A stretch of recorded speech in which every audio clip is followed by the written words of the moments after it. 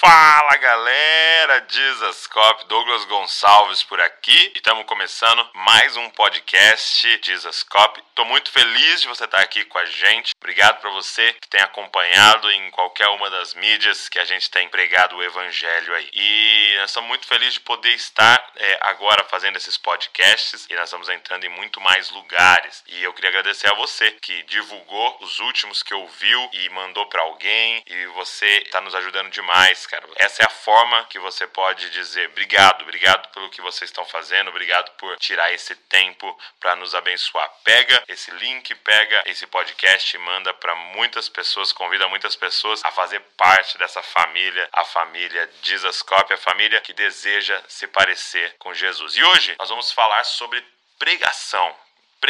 Nós fomos todos chamados a pregar o evangelho, seja como alguns que serão em cima do púlpito com o microfone, ou outros que vão pregar num a um ou liderar pequenos grupos, mas todos nós fomos chamados de alguma forma a proclamar o evangelho. E eu não poderia ter outra pessoa aqui senão este homem que está pregando o evangelho há mais de 30 anos, e eu queria aproveitar toda essa experiência para ele ministrar os nossos corações e nos ensinar um pouco sobre pregação. Então, o convidado de hoje é o meu pai, o pastor Josué Gonçalves. Eu tenho certeza que você vai ser muito abençoado por esse conteúdo. Então, fica aí e já começa não se esquecendo que você é uma cópia de Jesus.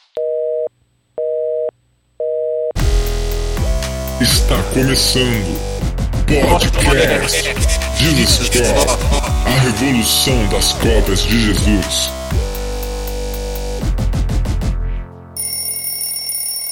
Seja muito bem-vindo, nós vamos falar um pouco sobre pregação do evangelho. E por que eu chamei meu pai para essa live? Porque é muito tempo pregando o evangelho, né? Quanto tempo faz que o senhor prega a palavra? Olha, eu acho que já está fazendo 32 anos. 32 anos? 32 anos, é. Muito bom. 32 anos pregando a palavra de Deus e a gente quer aproveitar um pouco dessa experiência. E como é que foi? Uma coisa que o pessoal tem bastante dúvida e pergunta bastante é como é que foi o seu chamado? Quando você entendeu que era isso, o seu chamado, pregar a palavra? É interessante que desde cedo eu e meus irmãos fomos envolvidos nesse ambiente evangélico de igreja, escola dominical. E então eu ouço pregação desde muito criança. Meu pai era radical, não deixava ninguém em casa. Não tínhamos televisão, mas tínhamos outros motivos para ficar em casa. Ele nunca nos deixou em casa nos dias de culto. Naquela época era chamado culto de doutrina. Depois tinha Durante a semana, né? Depois tinha escola dominical. E meu pai sempre nos levava. Na minha adolescência, eu já acompanhava meu pai, porque eu sempre fui um admirador de grandes pregadores. Então meu pai me levava. Eu me lembro que eu tinha mais ou menos uns 14, 15 anos. Eu ia em São Paulo, no bairro do Belém, onde tinha uma escola bíblica para pastores toda a primeira segunda-feira do mês. E lá ia os maiores pregadores, ensinadores da Assembleia de Deus. E eu ficava lá no banco de trás, no último banco, sentado, né, e ouvindo e admirando. Logo, na minha juventude, no início da minha juventude, eu fui convidado, não é, pelo meu pai e a liderança da igreja para liderar o pequeno grupo de jovens da igreja. Que legal. Então, e aí então começou meu interesse porque agora não tinha mais como fugir, né? Não tinha mais como fugir. E como eu já admirava, gostava, prestava muito atenção, eu me lembro que eu comecei a ler a Bíblia. E uma vez eu li a Bíblia, acho que umas 12 horas lendo a Bíblia. Uau. Aí eu perguntei pro meu pai assim, pai, não sei por que eu fico lendo tanto a Bíblia assim.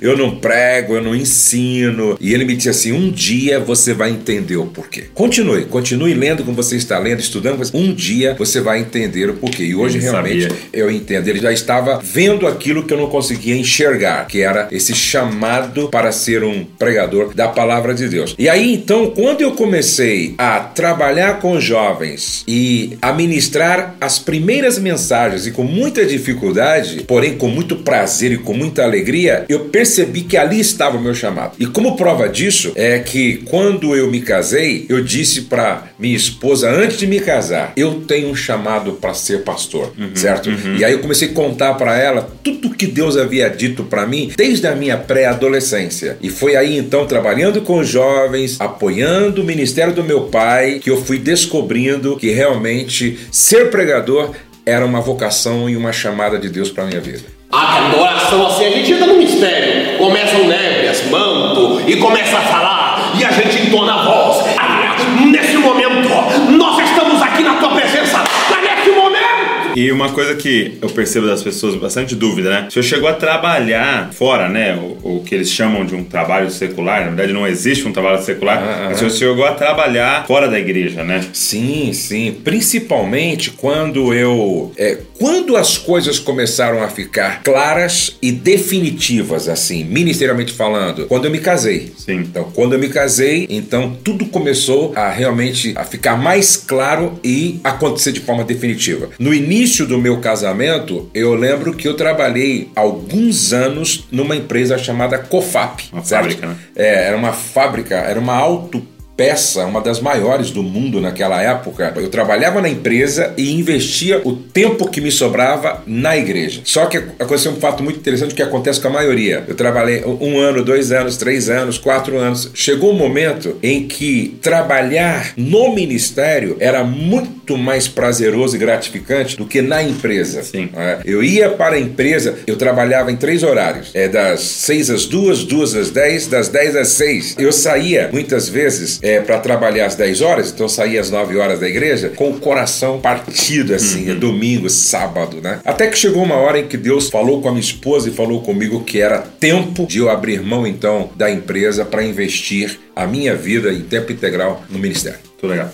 Nesse momento, nós estamos aqui na tua presença, nesse momento. Qual foi o lugar mais desafiador, assim, que você já ministrou nesses 30 anos? Eu lembro que foram 2 momentos. Um deles, eu estava começando a ser conhecido ministerialmente dentro da nossa denominação. Eu estava começando a ser conhecido como pregador da palavra. E aí, o meu pastor, que era regional, me disse: Josué, o nosso presidente convidou você para nessa reunião que era na primeira segunda-feira do mês, onde reunia todos os pastores, 3.000 pastores do estado né? de São Paulo, né? E lembra que eu falei que aos 15 anos de idade eu ficava no último banco lá, ouvindo aqueles mestres da palavra?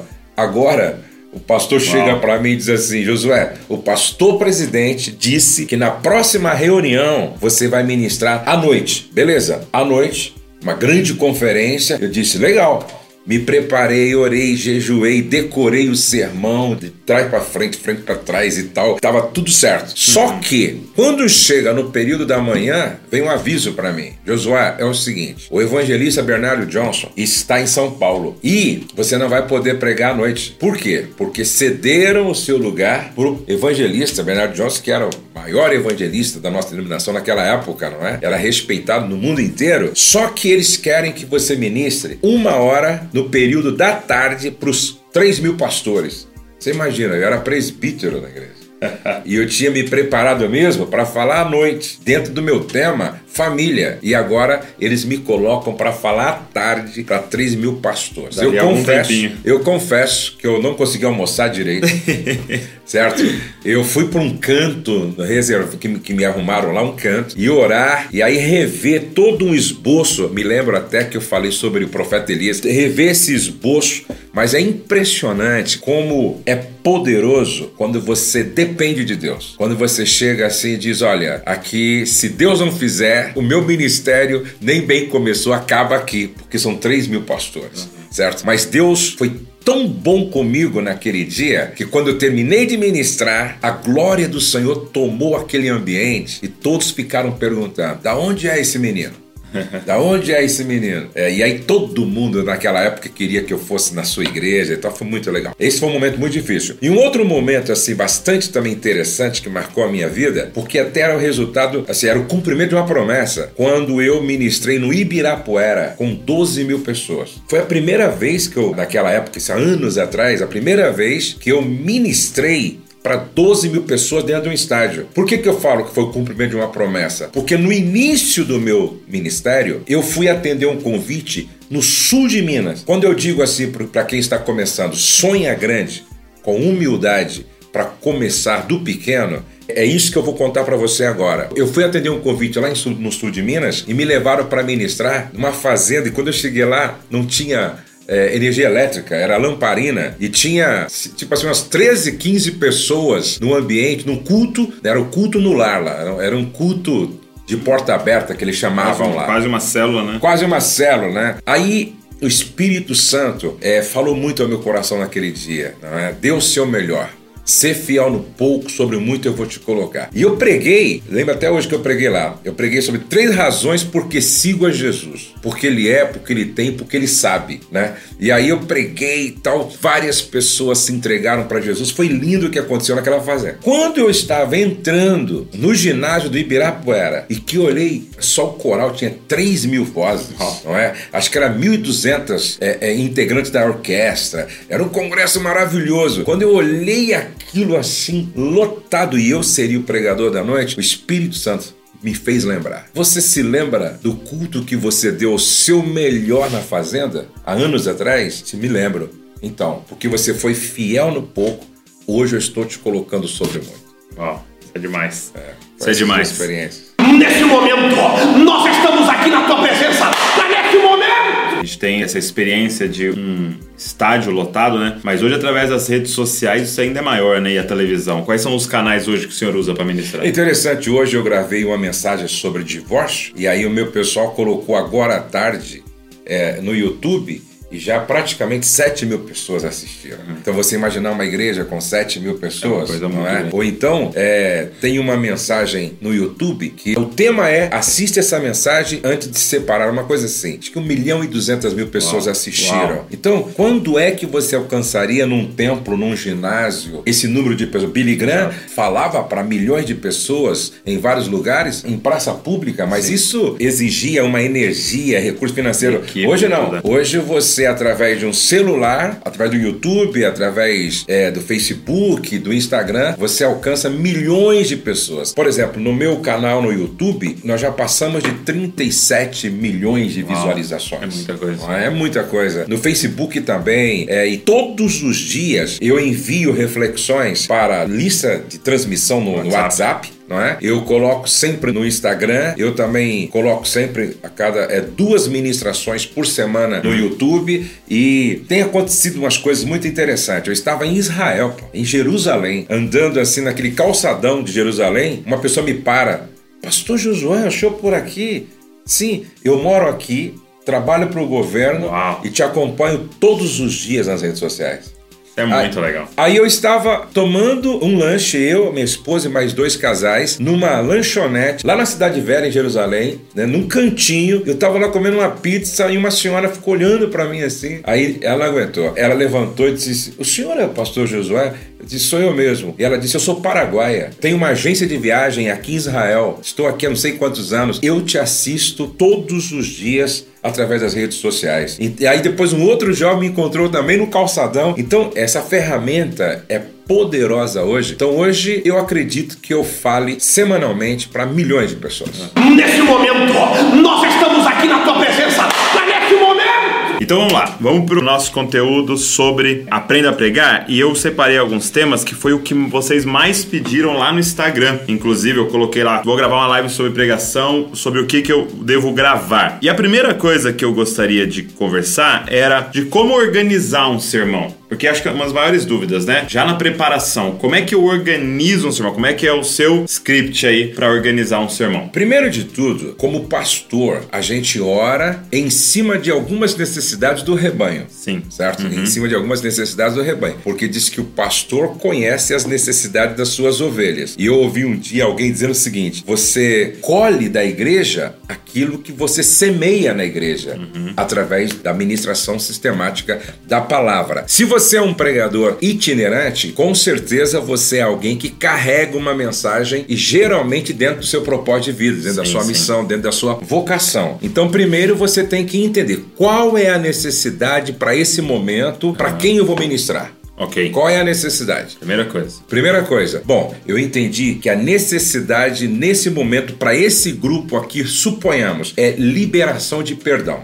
Ok. Então, perdão vai ser o tema. Aí você vai precisar ver se a sua mensagem vai ser uma mensagem expositiva, ou textual, ou temática. Ok. Certo? Eu não sou presbiteriano, mas eu amo os presbiterianos nesse aspecto. A maioria dos presbiterianos pregam muito expositivamente. E é uma das formas mais seguras, né? Exatamente. Pra você não fugir ali do texto. É mais segura, exige mais de quem prega, Sim. porque você tem que fazer uma ampla experiência. Eu gostei quando Antônio Carlos, ele diz o seguinte: Antônio Carlos Costa. Para você pregar 1 hora, o certo é você estudar 30 horas. Uau, muito bom. Para você pregar 1 hora, o certo é você estudar 30 horas. Então, quando você prega de forma expositiva, isso exige mais. Mas nada contra se você prega de forma temática, ou seja, toda a sua mensagem vai girar em torno de um tema específico.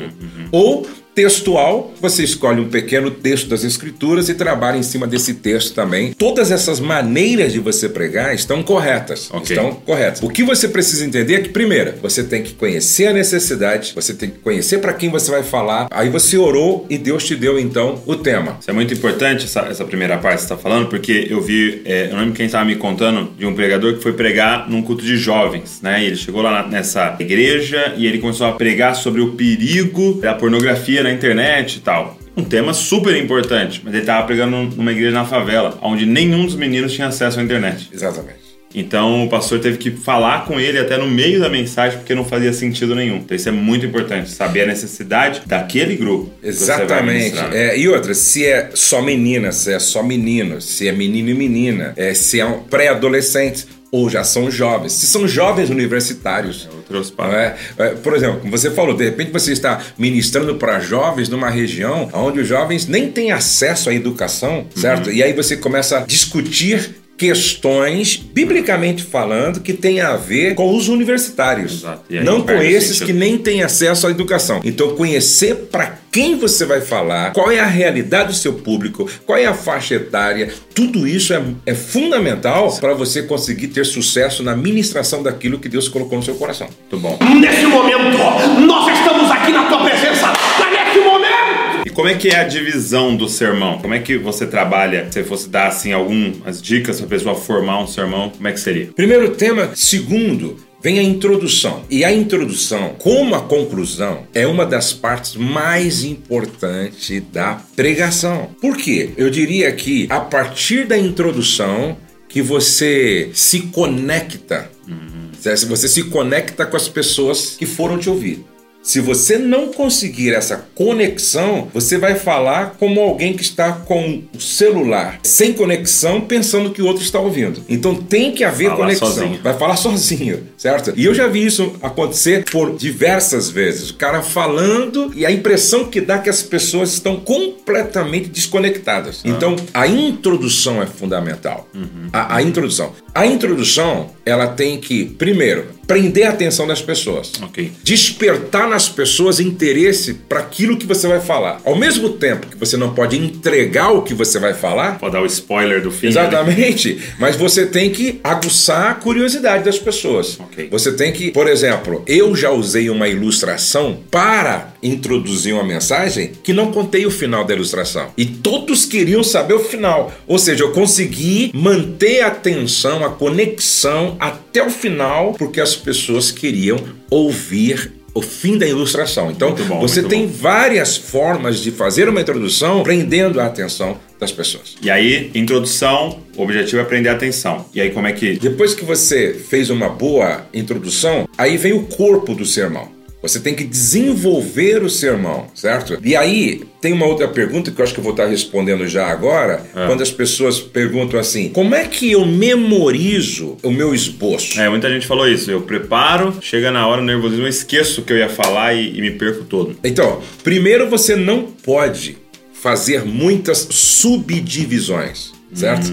Porque se você coloca lá 20 pontos, como é que você vai memorizar 20 tópicos? Exatamente. Entendeu? Por isso que, principalmente os que estão começando, comece com 3 pontos, com 4 pontos. Porque se você tem 4 pontos, fica fácil de você memorizar. E aí, você tem que decorar não só os tópicos, mas também o comentário. Entendi. Certo? O comentário. Por quê? Porque não é bom você ler todo o sermão.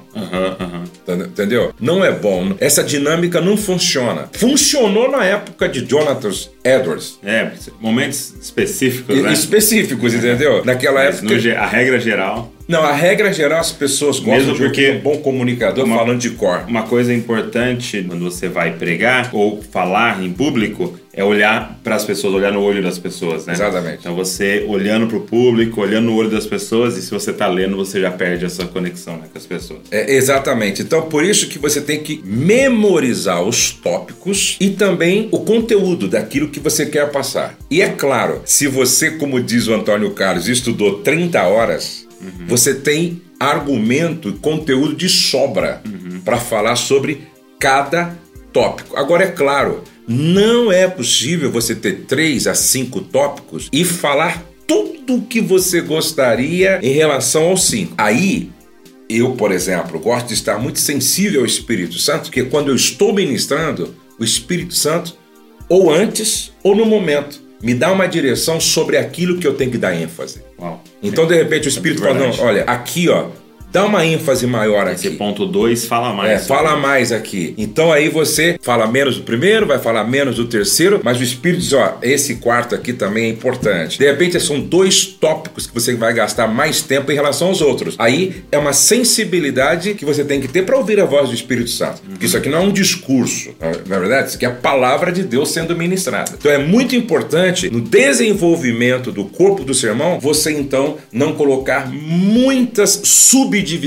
sim. Porque fica mais difícil ainda. Eu gosto de sempre, nessa parte do desenvolvimento, defender uma ideia. Acho que isso é uma forma legal. Por exemplo, o senhor citou o exemplo do perdão, né? Então você pode chegar e falar assim, hoje eu vou falar o seguinte, essa ideia aqui, perdoar não é um favor pro outro, perdoar é um favor pra você mesmo. E eu gosto sempre de uma ideia que seja um pouco controversa pra pessoa, né? Não, como é pra perdoar? Eu tô fazendo um favor pra ele que me ofendeu, por que eu tô fazendo um favor pra mim? E aí você vai usar, então, esses 3, 4 tópicos pra defender isso. Então você vai mostrar um texto bíblico, você vai mostrar uma ilustração, você vai mostrar um personagem bíblico que perdoou e foi um favor pra ele e tal, e você vai desenvolver isso, então esse desenvolvimento nesses 4 tópicos. E aí não é legal você ter 10 tópicos, e não é legal você ter 1, mas você ter 3, 4, acho que era um número ideal. Até porque ninguém consegue guardar quando há muitas subdivisões. Porque não é um estudo sistemático bíblico. Sim. Onde as pessoas não é uma aula, ali. Não é uma aula. Curso de teologia. É uma pregação, entendeu? E a pregação você tem que simplificar ela de uma forma tal que, ao chegar em casa, eles consigam reproduzir isso na mesa do último chá. Legal. No outro dia pela manhã, eles consigam reproduzir isso para a família. Dependendo como você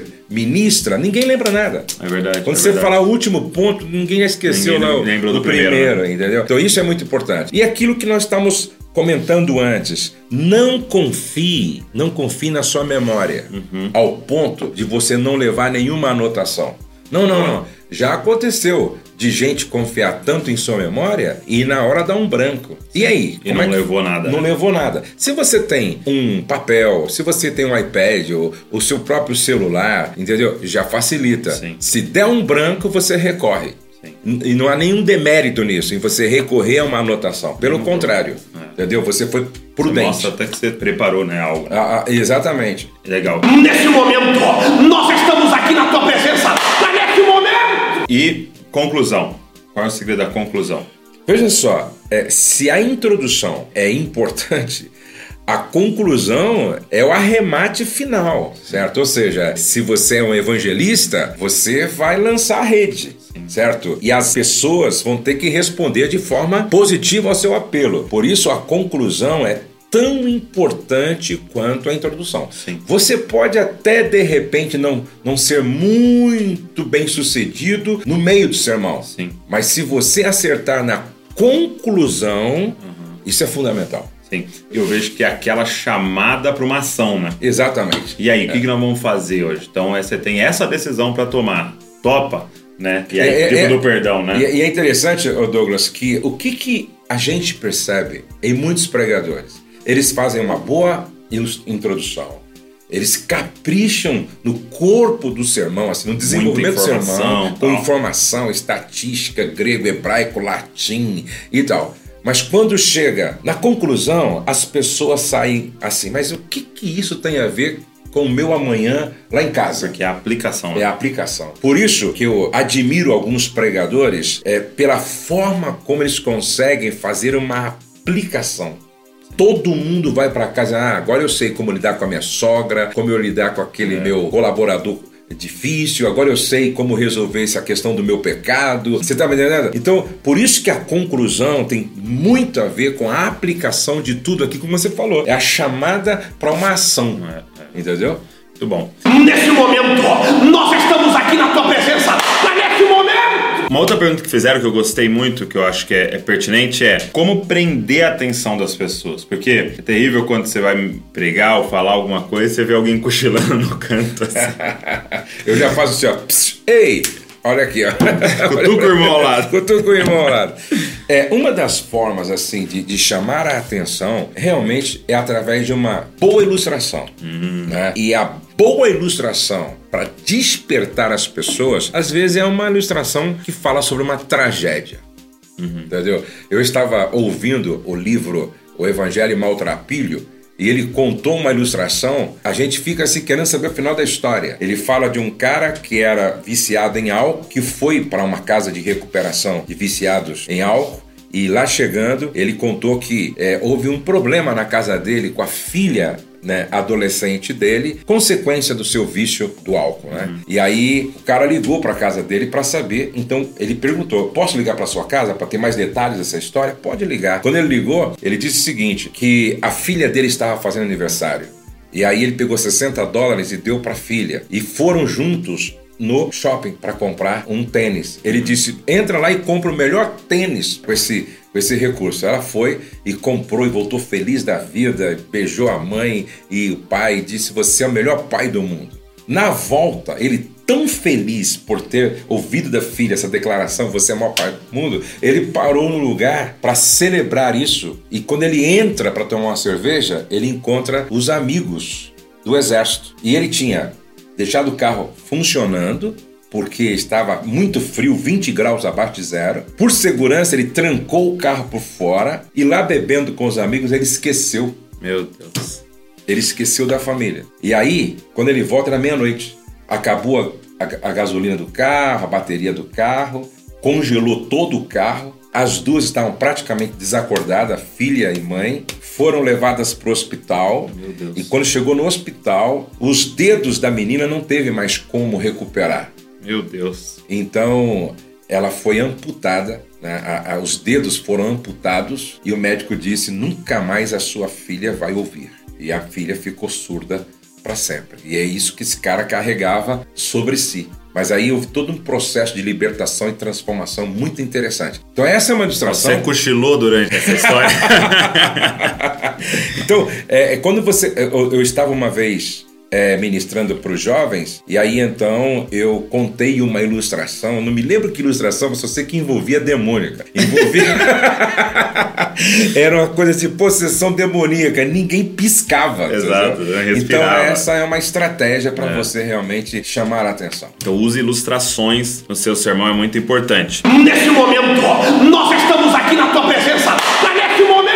Agora, nessa questão de memorizar o sermão, quais são algumas técnicas que o senhor diria? Pra essa galera que tem muito medo de se esquecer do sermão, assim. Primeiro, você precisa ler bastante aquilo que você escreveu. Quem contou isso foi o pastor Ricardo Goldin. Ele falando sobre um dos pregadores que ele mais admirava. E ele foi saber como é que esse pregador trabalhava essa questão do sermão, da pregação. Diz que ele escrevia todo o sermão, escrevia, né, tópicos, os comentários, todo o conteúdo mesmo, 5 páginas. Aí ele lia e lia de novo e lia de novo. Daí ele lia diante do espelho. Daí, só sei que a última lida era para Deus. Legal. Ele lia como se Deus estivesse ouvindo ele ali. Depois que ele entendia que estava memorizado, no caso dele, ele rasgava jogava fora e ia pro púlpito pregar. Então, aquilo ali já estava realmente assim impregnado dentro dele, entendeu? É claro que isso é uma exceção. Agora, você deve ler o suficiente para você pelo menos memorizar aquilo que é essencial. Sim. Segundo, treinar muito pregando no espelho. Eu fiz muito isso. Eu fiz muito. A Rose, minha esposa, dava uma risada, não é? Porque eu parava quando ela entrava assim. Não, pode continuar, entendeu? Billy Graham pregou para as plantações. Billy Graham pregava no trem. O que ele fazia? Quando ele ia para uma cruzada de trem, às vezes, ele ficava contando para o companheiro dele, como se fosse algo que seria interessante compartilhar. Muito e a pessoa ficava ouvindo, na verdade, ele estava memorizando. Quando você quer, por exemplo, memorizar uma ilustração, conte para 3 a 5 pessoas. Às vezes eu começo a contar lá em casa a ilustração, as pessoas nem percebem que na verdade eu estou memorizando para contar no sermão. Muito bom. Então quando você compartilha o que você vai pregar com uma pessoa, 2 pessoas, 3, num café, num almoço, eu faço muito isso, eu sempre encosto em 3, 4 pessoas e conto quase que a pregação toda, porque pra mim também é até um teste se a pessoa vai entender ou não. E às vezes a primeira eu conto de tal jeito, aí na segunda pessoa eu já conto diferente, a terceira você consegue, qual é a forma que a pessoa entende melhor. E eu não sei se você tem isso, né? Se você tá contando pra um cara assim que você percebe que é maduro, que conhece da palavra, e ele fala, me dá esse esboço pra mim, você fala, vou pregar, vai ser. É verdade. Muito bom. Nesse momento, nós estamos aqui na tua presença. Nesse momento! E por último, o que me pediram pra gente conversar era quais são os principais erros na hora de pregar. O que não fazer quando vai pregar? Alguns assim que viria na sua mente. O primeiro é o seguinte: aprenda com aquele velho e aquele jovem pregador, né? Diz que o jovem pregador foi convidado para pregar em uma igreja e ele estufou o peito, pegou a Bíblia e disse: hoje eu quebro tudo. Hoje esses caras vão conhecer o maior pregador da região. E ele subiu assim, com isso na cabeça, né? Ele era bom mesmo, uma boa voz, eloquente e tal. Hoje eu quebro tudo. Aí ele subiu, pregou e não aconteceu nada. Pregou e não aconteceu nada. Fez o apelo, ninguém respondeu ao seu apelo. Ele foi murchando. E ele desceu do púlpito. E quando ele estava descendo do púlpito, um velho pastor o parou e disse assim: meu jovem pastor, se você subisse como você desceu, você desceria como você subiu. Uau! Se você subisse dependente da graça de Deus, consciente de que apesar da sua voz, da sua capacidade, da sua preparação, é Deus quem faz, com certeza ele desceria realmente assim com a cabeça erguida, ó, Deus realmente foi glorificado hoje. Esse é um ponto muito importante. Apesar de você ser bom no que faz, não achar que é você quem faz. Muito bom. Na verdade, é Deus, através de você, quem está fazendo. Segundo, existem alguns vícios de linguagem. Por exemplo, é comum ouvir isso. Pessoas ganhando tempo para pensar, construir. Fica, né, viu. Isso é terrível. Sim. Isso é terrível. E quanto a isso, não tenha medo do silêncio. Exatamente. De falar assim, de olhar durante 5 segundos no seu esboço, não tenha medo nenhum. Não precisa ficar fazendo som no microfone o tempo todo. Desnecessário. O silêncio também é importante. Uma outra coisa que está anotado aqui, ó, é não comece com palavras vazias que demonstram falta de objetividade. Como, por exemplo, assim, ó, bem, bom, aí, então, não diz nada. E tem pessoas, novamente, com medo do silêncio. Entendeu? Construa o pensamento. Até é bom para as pessoas também refletirem sobre o que ouviram, o que elas ouviram. Uma outra coisa muito importante é você saber usar o microfone. Aonde é que você está? Você está numa sala de aula? Onde você está? Você está num salão de festa? Onde você está? Não, estou num ginásio. Certo? De acordo com o tamanho do ambiente, é a forma como você usa o microfone. Tem pessoas que às vezes falam num pequeno ambiente como se estivesse falando. Outras falam num ambiente grande. Por exemplo, se eu estiver falando como naquela vez num ginásio para 12 mil pessoas, a minha expressão corporal é outra. Sim. O meu tom de voz é outro. Entendeu? A maneira como eu uso o microfone é diferente. Certo? É diferente. Se você está, por exemplo, com um probleminha de pigar, mas você tem que ministrar, é preferível você não usar um microfone auricular aqui. Sempre microfone de mão, que é mais fácil você tirar para resolver esse problema. Então a maneira como um pregador usa o microfone é fundamental para a transmissão da mensagem. Muito bom. Um erro que eu vejo as pessoas cometendo, principalmente quem está começando, é querendo se justificar e ser humilde até, né? É começar se diminuindo. Exatamente. Então, olha, gente, vou pregar hoje, mas eu não sei pregar, gente. Eu sou horrível, eu sou terrível. Você já criou na cabeça das pessoas essa imagem, vai ser ruim. Porque você falou pra elas. É lógico que você não precisa subir falando, vai ser maravilhoso, vai ser a melhor noite da sua vida, se prepare pra melhor pregação. Não precisa fazer isso. Mas simplesmente pregue. Não precisa falar pra elas, porque se você se preparou e Deus tá com você, muitas vezes elas nem vão perceber que é a primeira vez. Se você quiser no final falar, olha gente, essa foi minha primeira vez, obrigado por vocês terem me ouvido, tudo bem, mas não comece se diminuindo, né? Pelo contrário, né, Douglas? Eu acho o seguinte, eu acho que você tem que começar dizendo, por exemplo, eu estou com uma expectativa muito boa, certo? Nós oramos, vocês oraram, eu também orei. Eu passei um tempo com a palavra de Deus. Deus ministrou muito ao meu coração através desta mensagem que eu vou compartilhar com vocês. Antes de qualquer coisa, Deus falou comigo e não vai ser diferente. Ou seja, você vai cria um ambiente, criando um ambiente. E isso você não está se autopromovendo. Muito bom. Não há orgulho aí. Simplesmente você está preparando um ambiente para que as pessoas fiquem atentas. Espera aí. Vai sair coisa boa daí, hein? Sim. Opa, espera aí. Você precisa fazer as pessoas entenderem por que vale a pena te ouvir. Muito bom. É isso. Nesse momento, nós estamos aqui na tua presença. Nesse momento!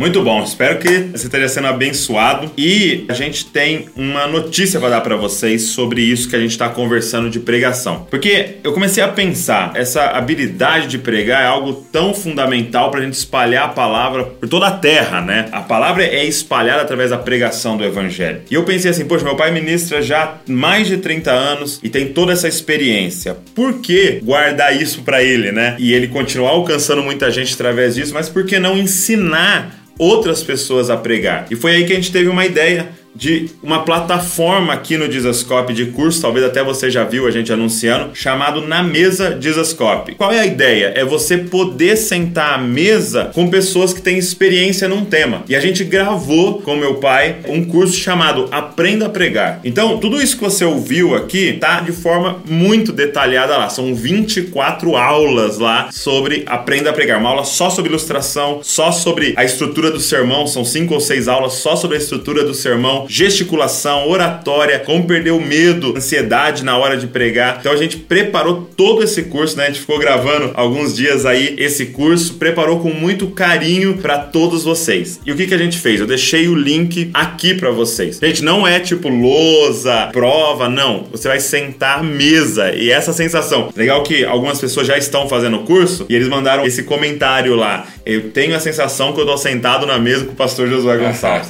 E isso é muito legal. Agora, uma coisa, Douglas, que você até tinha me falado antes, eu acho que seria muito legal a gente esclarecer para as pessoas que toda pessoa que é chamada por Deus para pregar carrega uma mensagem específica que tem a ver com seu propósito de vida. Sim. No meu caso, por exemplo, né, eu sou conhecido no Brasil inteiro e fora como pastor da família.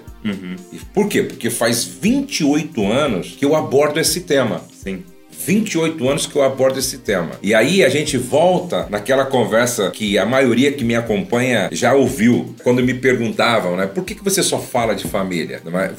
Quando você prega sobre tudo e não se especializa em nada, você não faz nada de forma relevante. Então, o clínico geral, ele é obrigado a saber, claro, um pouco de cabeça, um pouco de coração, um pouco de perna, de braço, de mão, ele sabe um pouco de tudo. Porém, ele vai ser reconhecido, ou seja, ele vai construir uma autoridade em cima de uma área específica, de uma especialidade. Então você que está nos ouvindo aí e que sonha em ser um pregador do evangelho, outro dia um grande amigo, e para mim é um dos maiores pregadores do Brasil, ele disse assim, eu gostaria muito, Josué, de me dedicar mais em uma área específica, porque eu falo bem de muita coisa, mas eu gostaria. Eu perguntei para ele, sobre o que quando você fala, não só os resultados são extraordinários, mas que você se identifica, você gosta, você ama. Missões, meu.